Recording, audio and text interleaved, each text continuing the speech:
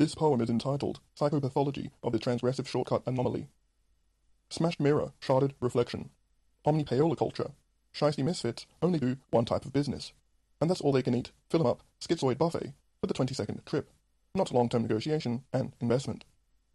Groping in the dark to ointment a hemorrhoid, bittersweet delayed relief. Pay for breakfast, lunch, and dinner, and devour play's victim like a shortcut-acquired trophy thief. Ghostly repercussions show fear and spiritual thrift, not abundance of valuable gifts. Ultimately, the cost of the conscious dross is never lost, adding an perceptibly minute splinter to new raw nerves yet to be recrossed. Fractal pain generator ad infinitum.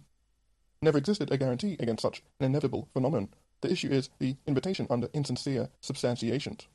What real issue is domineering with faux leather cover art. We shan't make peace turning the other cheek. Follow science to quell internalized violence. Release the valve with soulful engineering for personality art.